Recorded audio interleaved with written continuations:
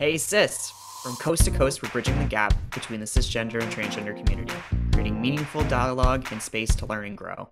Join us as we connect with our community, break down tough conversations, and get comfortable being better humans. Welcome to Hey Sis! My name is Isaac Cook. I use they, he pronouns, and I am a trans social scientist living in Mi'kma'ki. Hey, my name is Sin Sweeney. I use she, her pronouns, and I am the mother of a trans child and also live in Mi'kma'ki. Today marks our final episode of Season 3, and with that, I am sharing that after this season, I will unfortunately be stepping down as co-host of Hey Sis podcast as I direct my focus onto other ventures. The past 3 years have been absolutely incredible, and I am honored to have had so many incredible conversations with members of the 2S LGBTQ+ community across the globe, digging deeper onto topics that I hold very near and dear to my heart. Although I'm not going anywhere, and you can certainly still expect to hear my voice every now and then as a guest speaker, I'm thrilled to share that moving forward, our fantastic colleague Emma Stanley will be joining Sin on Hey Sis. Emma, say hello and tell the folks a little bit about yourself. Hey, Isaac. I'm Emma Stanley. I'm an inclusion consultant with Simply Good Form. I use she, her pronouns. I'm transgender, and I've recently started living here in Mi'kma'ki, and I'm just so excited to be part of the show. Well, we are super excited to have you joining the show and knowing that Isaac is going to get pulled back in probably to multiple episodes in season 4 because we just can't let him go. But we do wish Isaac all the very best on their future endeavors. Today, we have an incredible episode planned for everyone on Hey Sis. We're going to be talking about advocacy and how to create inclusive environments for trans and queer individuals. However, it is becoming increasingly more common, especially online, for trans advocates to experience an array of adversity, death threats, and even doxing. For those who may not be familiar with the term doxing, it is the search for and publishing of private or identifying information about a particular individual on the internet, and typically it's with malicious intent. During International Women's Day in March of 2023, Hershey Canada launched a campaign that featured 5 women on limited edition chocolate bars. One of these women was Faye Johnstone. Faye said that within 72 hours of the campaign's launch, she became the subject of mass online hate that included death threats, encouragement of suicide, and self-harm. Her personal information was also released online, and I cannot even begin to explain how terrifying of an experience that is. Targeted harassment campaigns towards transgender individuals, specifically trans women and QT BIPOC folks, are on the rise, and in some cases are even normalized. We're here today to talk about advocacy despite adversity. Faye uses they, she pronouns, is the executive director and co-owner of Wisdom to Action, a 2S LGBTQIA+ owned and operated consulting firm, and president of the Society of Queer Momentum, a 2S LGBTQIA+ advocacy nonprofit. She is a leading voice on 2S LGBTQIA+ issues in Canada, a prominent advocate for queer and trans rights, a recurring voice in Canadian news on 2S LGBTQIA+ issues.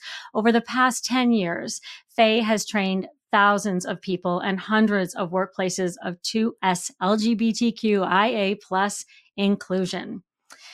So first and foremost, we sincerely want to acknowledge, Faye, that we are incredibly thankful for you being here today with us, especially given your incredibly busy schedule. Your national engagement is making waves in many ways. So firstly, thank you for your time today and welcome to the podcast.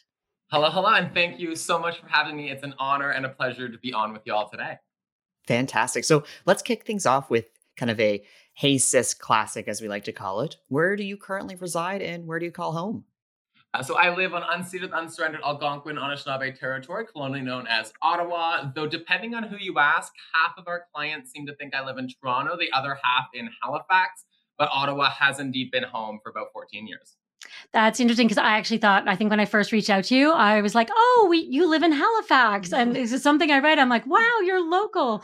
And then I read something else and went, no, you're not. So one of my co-owners is a Haligonian and the other lives in the Valley. And the business is technically registered there. So we like to, creates a little aura of mystery around me. I love it. Oh no, we love it. And actually, furthering on the mystery, we noticed that on LinkedIn, your pronouns say she, they. However, in your bio, they are they, she. And we're often asked about best practices. So, do you have a preference? And is there a reason why one comes ahead of the other? Absolutely not. I am a like either one. I like to say journalist to journalist, like just pick one because otherwise people will be confused while giving space to anyone who likes a mix it up. But I couldn't care less either way. Just don't call me the other one, and we're gonna have a good time together. Faye, you're described as a leading advocate for queer and trans communities' rights, health, and safety in Canada. For 10 years, you've been challenging Canadian governments to advance systemic change for US LGBTQ communities, and you've been named a leader and one to watch by multiple organizations. And your bio also says, and she's on a chocolate bar, which, yeah, I'm a big fan. It's not untrue. The louder the adversity, the larger the headlines. Can we talk for a minute about the chocolate bar? Absolutely. It was quite an experience. In all honesty, I think so. Maybe like to take us all back. Um, every year, Hershey's Canada does an International Women's Day campaign. Each year they have a different theme. Last year it was like woman on the streets, so it was very like street culture vibe. And this year it was around young women who are doing cool things. And I was super honored to have Hershey's drop into my inbox. I definitely thought it was a spam email. I was like, someone is trying to take money from me. And I Googled and searched, and it turned out to be legitimate. And they invited me to be one of 5 young women on the 2023 International Women's Day campaign, which meant that we would get like a cute little ad spot on socials and these special edition chocolate bars that would have our likeness depicted upon them. So that was super cool. And I was like excited and scared and nervous. And I also usually like don't do things with like big corporations. So it was a like, I'm going to do this, see how it goes. But it's probably going to be like a one and done thing. But it was like the kind of thing that's hard to say no to, if that makes sense. Yeah, Absolutely. And so that was like, it was really exciting, but then it got a little bit messy. And by a little bit messy, I mean, I coincidentally spawned an international boycott campaign targeting the entire Hershey's Corporation. So on March 1st, the ads went live. The chocolate bars were available in stores. And I, naive, excited human that I was at that point, posted on Twitter about my inclusion within the campaign. Nothing could have prepared me for what the next 7 days looked like because immediately or within the next like 72 hours, my tweet blew up in the far right ecosystem. And not just like the Canadian one. We were ready for that. We were somewhat expecting, like, Rebel News is always going to have feelings. Jordan Peterson really doesn't like trans folks. He was going to say something about it. What we didn't expect was, Matt Walsh or Ben Shapiro or Tucker Carlson, reviled human that he is, to do a segment on me. And so within the period of that week, I had hundreds of articles from every kind of like anti-queer, anti-trans publication. That includes like 1 million moms who are the like anti-abortion pro-lifers, those in America. That includes like I think the like evangelical publications and priests and religious leaders, and hundreds of articles all across the world, including in the UK, in Brazil, in India, everywhere you can imagine, and like millions of views on videos talking about me. I had people diving into my personal life. Like there are articles right now out there that have like information about who my parents are, where I've lived, that have like pre-transition photos of me, and my dead name is like front and center through all of them. And then I had security guards put on me for 6 days straight because we were so worried. Tucker Carlson's audience, they're not like your wonderful, lovey-dovey human beings. They're not even your average, like, quote-unquote American. These are often like neo-Nazis and white supremacists who take their cues from the like 7 or 8 figureheads who were mentioning me quite aggressively. Mhm. So I had the wonderful experience of driving around in a bulletproof van. And the only positive thing in this was at least I saved some money on my Ubers. Well, and if you ever run for, or when you run for prime minister, it's all out there already, right? Yeah, like if they dug up everything. And this is actually like, I used to work at a sex shop. I was half expecting them to find the pictures of me holding dildos. And they didn't find those. So they dug, but they were kind of lazy about it. So in the campaign too, as well, because you mentioned there were a few other women as well on chocolate bars. Was anyone else targeted, or it was strictly you? It was strictly me. And as far as I know, like there might have been like I wouldn't be surprised if some folks like there were Black and racialized women, Indigenous women Mhm. included in the campaign. I would not be shocked if they got some hate as well. But I didn't see any articles. Like it didn't become a crisis or a controversy. And my favorite fun fact is that I'm not the first trans lady to be on their chocolate bars.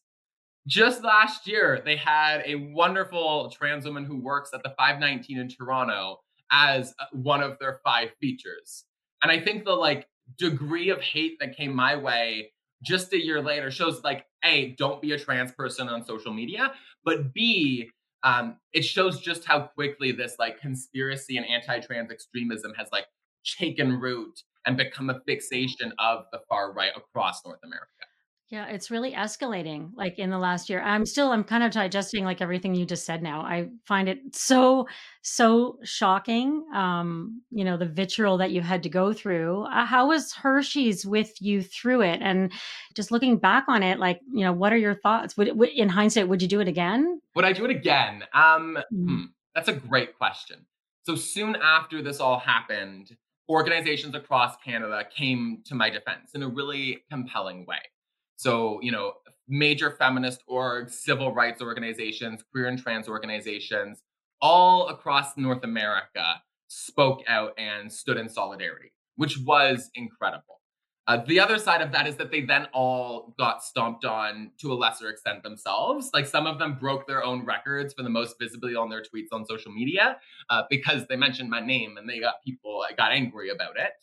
But then the boon in that, the positive side is that I think it helped wake folks up to the dangers that we are seeing and the degree again of conspiracy. Like I think a lot of folks will say, trans folks get hate or queer folks get hate. And it becomes something you just like anticipate, you take for granted, but you don't really take it seriously. You think it's a thing that happens over there. And it helped folks understand that this is like the leading issue, the wedge issue that a lot of these extremists are obsessed with right now. Like it pivoted from COVID to trans folks and it hasn't stopped zeroing in on us. And so that was really good. So I would say like I would do it again. Like at the end of the day, like I have this great platform, but I don't have an apparatus around me. Like I'm a business owner. I spend my time being a business owner, and my employees are client focused. And so when this whole thing happened, Hershey's was helpful. Hershey's was great. I was on the phone with them all of the time. They helped me prep how to respond. They gave great advice. They gave me security guards. Like I can't complain, right? But at the same time, like I don't have a comms expert or I don't have like a GR or PR person. Like I was reacting as myself. And I wish that I had so much more of this like active support around me rather than just me having to like deal with it in isolation. I can't even begin to put into words how horrific what you experienced was.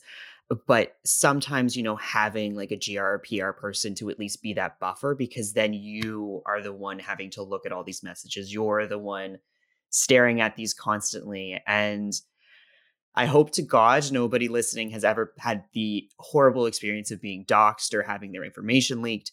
But it is a very real problem right now, especially for trans women and QT BIPOC folks within the community, that like doxing for whatever reason is becoming a norm for alt-right people to just, pull out and do. And it's happening on the local level. Like I was talking to a pride organizer in Thunder Bay who got a death threat a few days ago. I've heard from drag queens, kings, and performers who've received threats. Like there's like targeting of folks who have like a national profile, but then there is increasingly like this slander and hate on a local level that is still connected and driven by a lot of those far right figureheads. Yeah. And people don't realize, and to go back to your comment, and I'll slap myself on the wrist because I probably say this every single episode, but Canadians, we have the issue of being like, that's a US problem, that happens down there. But if someone's really, really pissed off with you somewhere in the world and they get that information and they put that out there, that can very easily bring people together who are much more local to the individual to do whatever they'd like with that information. So it is a very serious thing that we need so many more laws to protect people, even outside of the queer community. Yeah, like Rebel News launched about 2 months ago now. I did an event in Regina with a local women's organization, and Rebel News also like did a lower scale cancel campaign similar to what was done by Fox News. They published 10 articles and 4 videos in a fortnight. They launched a petition that got 10,000 signatures, and then they sent a reporter to Regina who found me having some fresh air in a park, and then realized that I was in the park across from my hotel, and then published which hotel I was staying at on Twitter.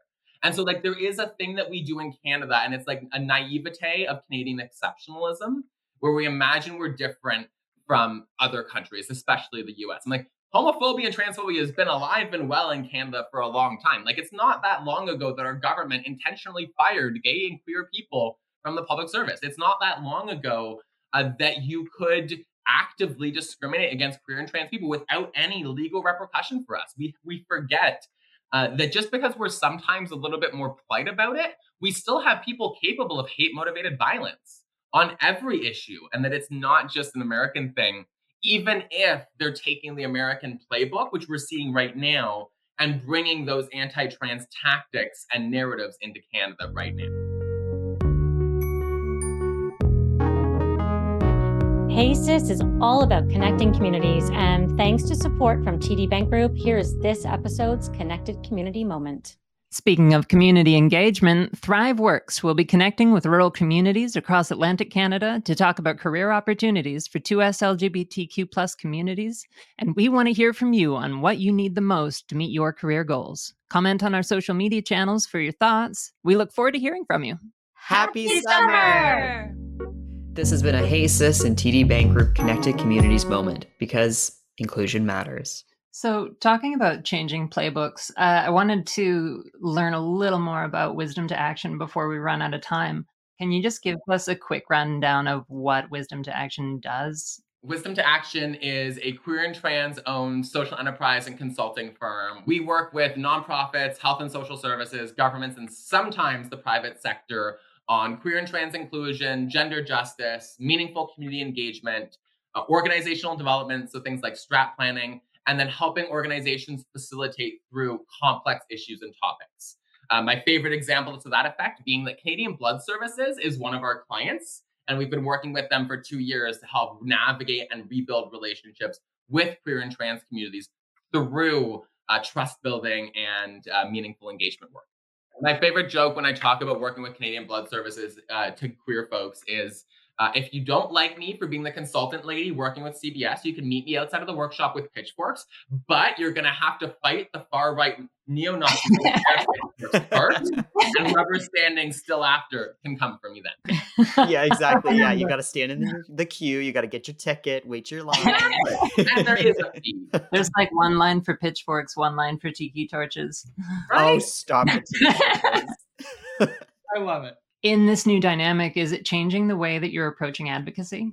Absolutely. In some levels, on like a very like practical front. So, for example, like when I do speaking at events, which are like a big part of how we function as a business, when I do training, when I do speaking opportunities writ large, we have like safety plans that we have to work with our clients to put into place to make sure that my hotel can't be doxxed, or that if like to make sure there's like an exit for me if there is something that happens. And like that, we haven't had to use them in a big way, which is very great.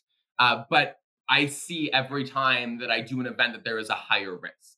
In terms of our advocacy, I think it is changing our sector's tactics. I think for a long time, we were able to do more like government relations-y work. We could chat with this current government, which has done more for queer and trans communities than probably any in Canadian history. And we could imagine like we could get some wins, we could create some change. But it's been a long time since we had to do a really public battle. And that's what I'm spending my days both worried about and trying to address now. The marriage equality fight was a huge public battle. That was the last one that we had that was to that scale. Trans rights legislation was a fight, but it wasn't one that we had a horrendously well resourced enemy. We knew it was going to happen. It was something that was in development since the 90s. And by the time this government came in, we'd almost passed a bill just a year or so before. Conversion therapy was almost a given because it's banning a traumatic, invasive, horrible practice. And again, we had a government that was going to be on side. And so we haven't had very big public battles. And so this is the first time in a long while where we're having to gear up for shifting public opinion, where we're also having to mobilize and bring back counter protest tactics that we haven't had to use in a long while. And we're learning that the far right has refined their misinformation machine in a way that we have to respond to and that we're not used to. Like, they've convinced thousands of people that we're trying to convert kids into gay people or trans people. They have thousands of people who are like, I'm going to a counter protest in Ottawa tomorrow because they're targeting a drag story hour again. Like, we are having to wake up to how precarious our progress is and how quickly mobilization by the far right can jeopardize the gains that we have made and create a context where this vitriol in our social sphere encourages everyday harassment of already vulnerable queer and trans people. Faye, correct me if I'm wrong. Did you go to McGill or was it University of Ottawa? So I went to U Ottawa for 3 years and then bailed to finish at Carleton for my undergrad and master's. Okay. Yeah. No, I was just wondering, just because it's obviously fueled by a lot of money, and these groups are figuring out how to raise money. And I had recently, just through my volunteer work with PFLAG, have seen, concern about some of these groups actually organizing form an actual political party with elections coming up on the forefront. And, the concerning questions are asked, like, how are they able to do that and be able to accept donations? And how is there a way, to stop that? Or are there recommendations of what you might put out there to allies, people that want to help, that, can help, really solidify the human rights that have been worked so hard to achieve here for trans and non-binary people in Canada? It is a scary thing, right? Like, we're being out fundraised right now. The one group alone, Action for Canada, fundraised $700,000 in 2022. Now, a lot of the bigots will allege that we get lots of government money as a sector, and that's not fully. I mean, we get more than we have before. That doesn't mean a lot. When we talk about federal investment in queer and trans communities, it's in the tens of millions, but we're talking about over a whole country, whereas they give billions to other sectors, communities, and issues. So and that's one piece. We do get federal funds, but it's not enough. And those are service and project funding. That is grant money that has to be used for approved projects and activities. What we don't have is big advocacy dollars. And what scares me right now, and what we're trying to address through the Society of Queer Momentum, is the political and advocacy side of this. I don't think we're going to be able to cut their money off with legislation. I think that we need to build our own war chest so that we can outfund them. I think that is the better solution, or the more effective solution, because how people spend their money is a tricky thing to regulate in this context.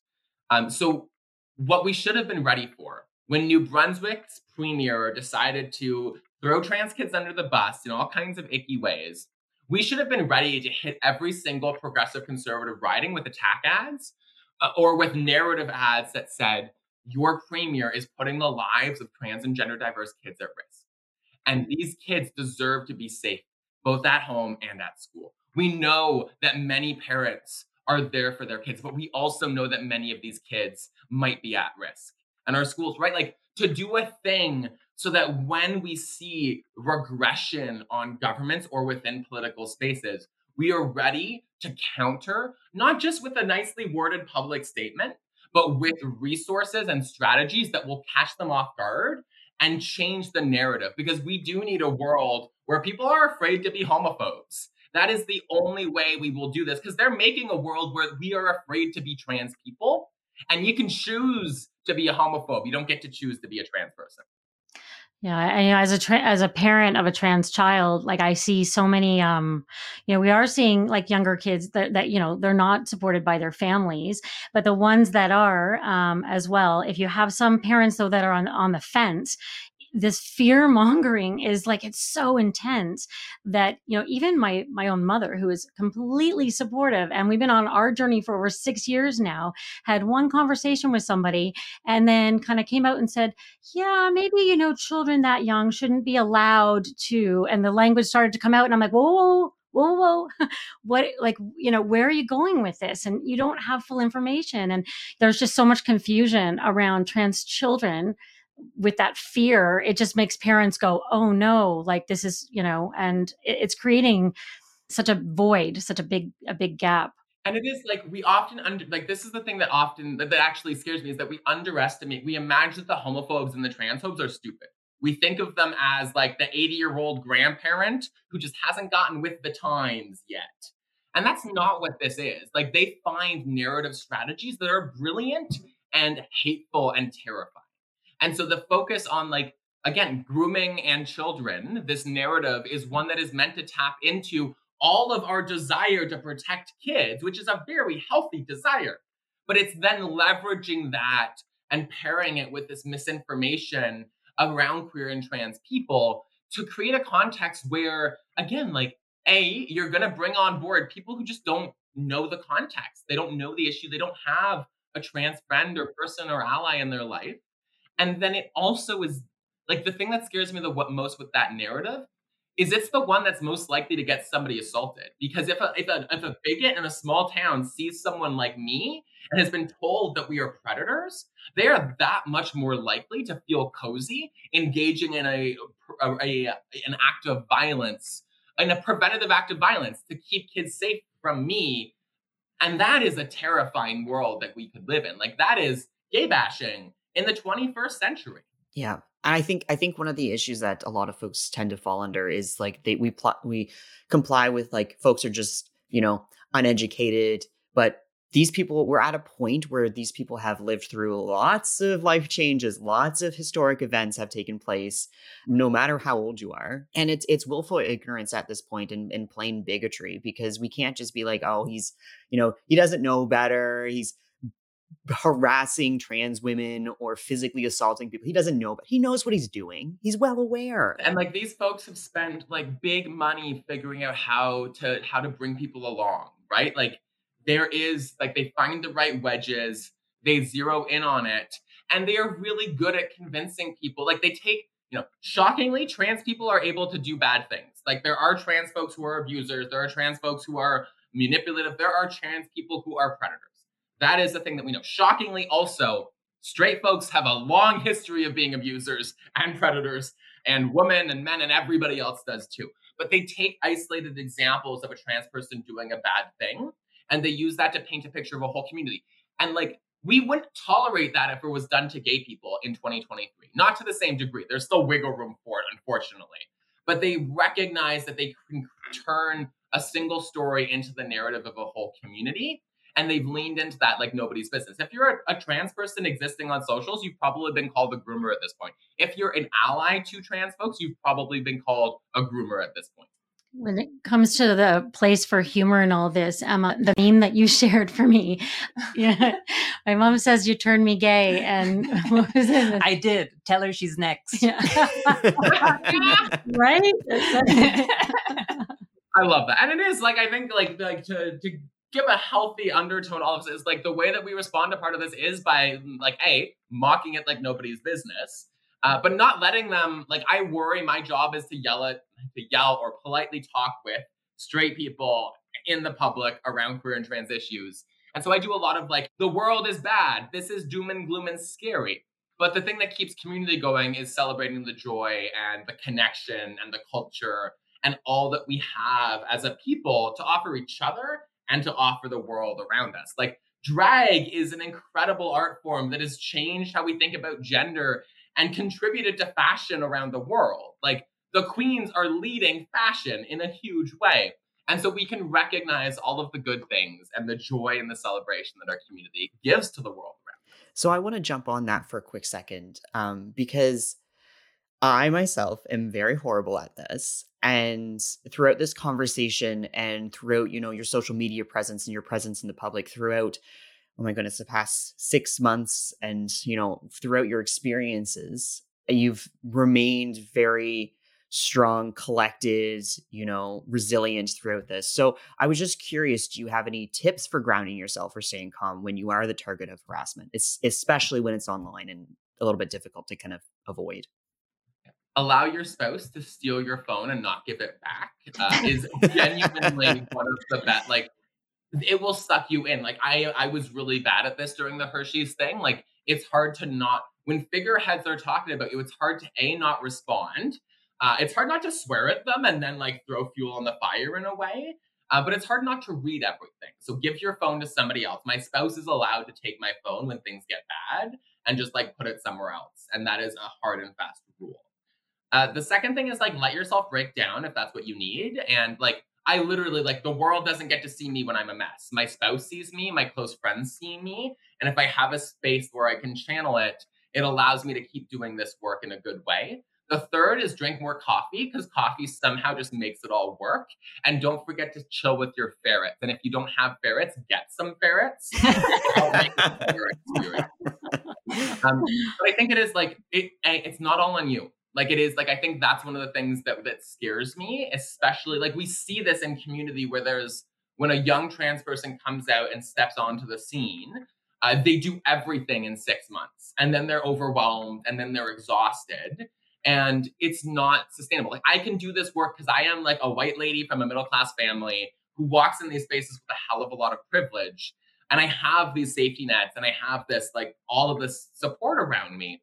But when you aren't those things, when you have precarity in your life, when you have when you're from different contexts than mine, like you don't have those given things. And so it is easier. It is both easier to give your all in a way, and then it is also harder to survive and stay in the space because you don't have those foundations of power, privilege, and support that somebody like me does. So it's the world will not end if you don't respond to the media request, or if you don't organize that protest, or if you just like chill and like drink sangria on a weekend instead of going to things. I think that's such good advice. It's yeah, as I do think you definitely need to recharge in this climate. You need to fill your bucket. Tomorrow is the 54th anniversary of the Stonewall Rising.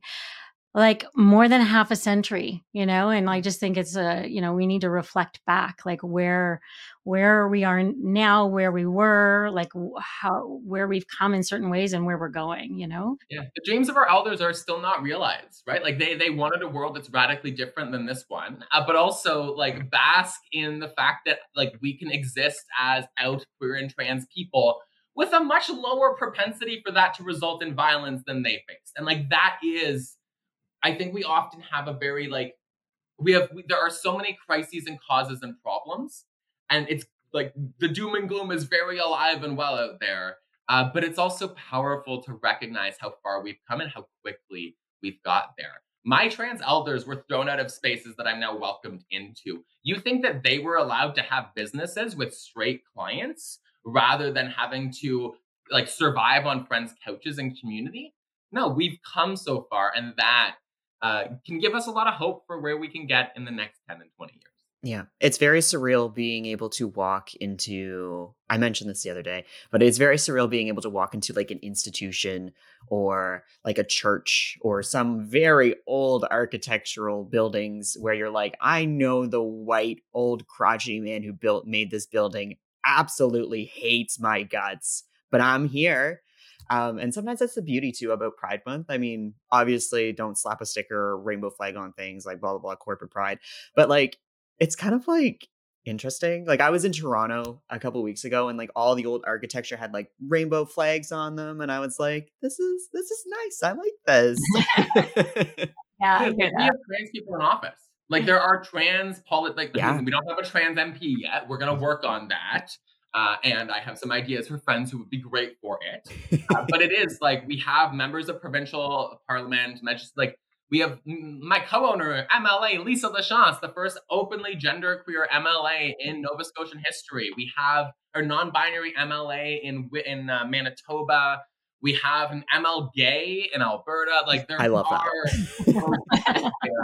are and we are in spaces and allowed to be in spaces that we've been systemically forced out of. And there is power in that because we are in rooms. And once you get in the room, it is actually a hell of a lot harder for them to kick you out of it. Amen. Amen. That's true.